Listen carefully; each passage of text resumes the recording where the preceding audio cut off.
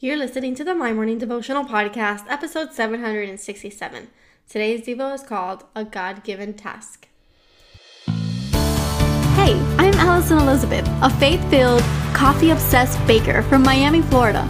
As my dreams widened and my to-do list got longer, I found it harder to find devotional time.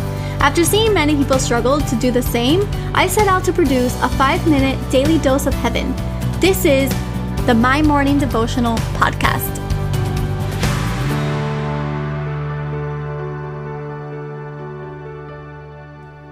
Good morning, everybody. Happy Tuesday. Welcome back to another episode of the My Morning Devotional Podcast.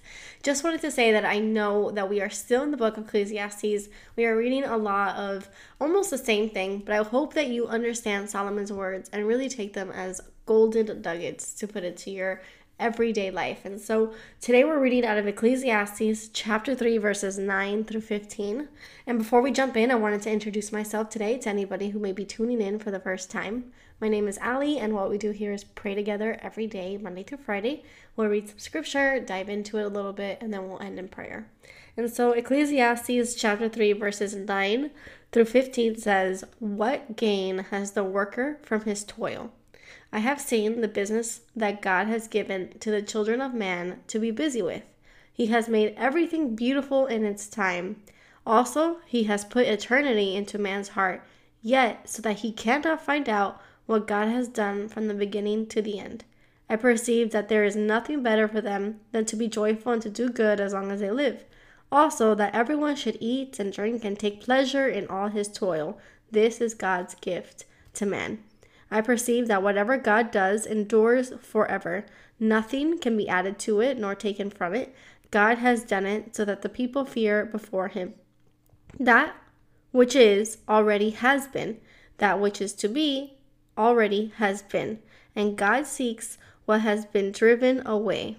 I labeled today's Devo a God-given task, but it really should be called golden nuggets.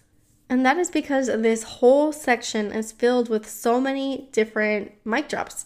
In verse 11, he says, "He has made everything beautiful in its time. He has also put eternity into man's heart, yet so that he cannot find out what God has done from the beginning to end." And it's crazy because it's so true. We want to know what eternity looks like. What does heaven look like? What is the rest of the second chapter, the third chapter? We don't know if we have memories from before we came here from, we were in heaven, we came down, and then we go back because we are citizens of heaven. And so the question is, do we know about any of that? No, of course not. But God has put eternity into our hearts, and yet we cannot fathom what God has done from the beginning to end.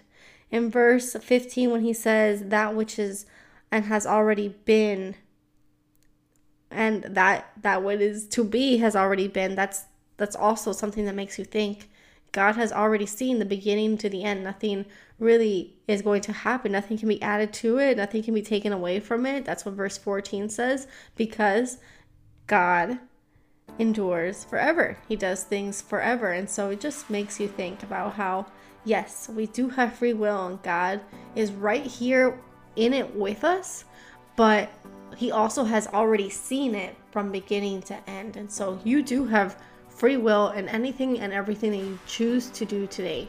But at the end of it all, he's going to look back and say, yes, it was worth it. And then he starts. And so right now, when you're in your decision making, you do have the option to either listen to and follow the word of God, or you have the option to listen to and follow the word of society. And in that, you're going to have some twists and turns in your personal life and your personal journey with the Lord. But at the end of it all, God had already seen it from start to finish. And he says that was good. And he went through with it. He went through with creating us. And so every day we have an option to just listen.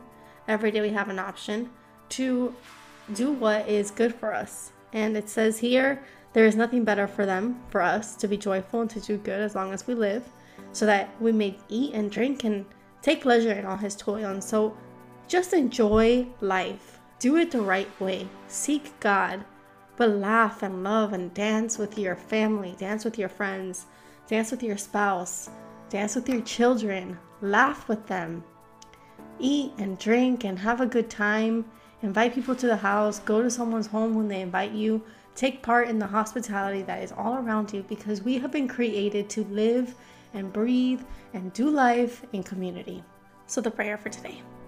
Father God, thank you, Lord, for this Tuesday. Thank you for the ability that, God, you've given us free will, but we understand that we have two options every day. We have the option to listen to your word, to do what you say, to love and enjoy life your way, or we have the option to listen to the world and society and what they ask from us. And so, God, we take that to your feet every morning.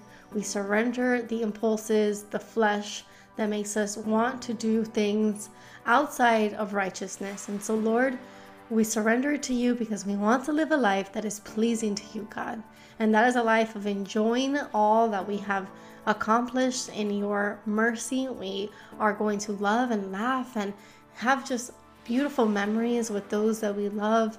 We're going to enjoy it all, understanding that we don't understand it all, understanding that nothing can be added or taken away from what you have created, understanding that we don't really understand eternity, but we are living for eternity. And so we thank you for all of that, because in the big, mighty picture that paints, we are small, and you are such a personal God that you meet us, and you know our inner thoughts. You know the number of hairs on our head. And so you're this grand, big God, but you're also this personal God that knows us, every fiber of us. And so we thank you for that, because you are so wonderful.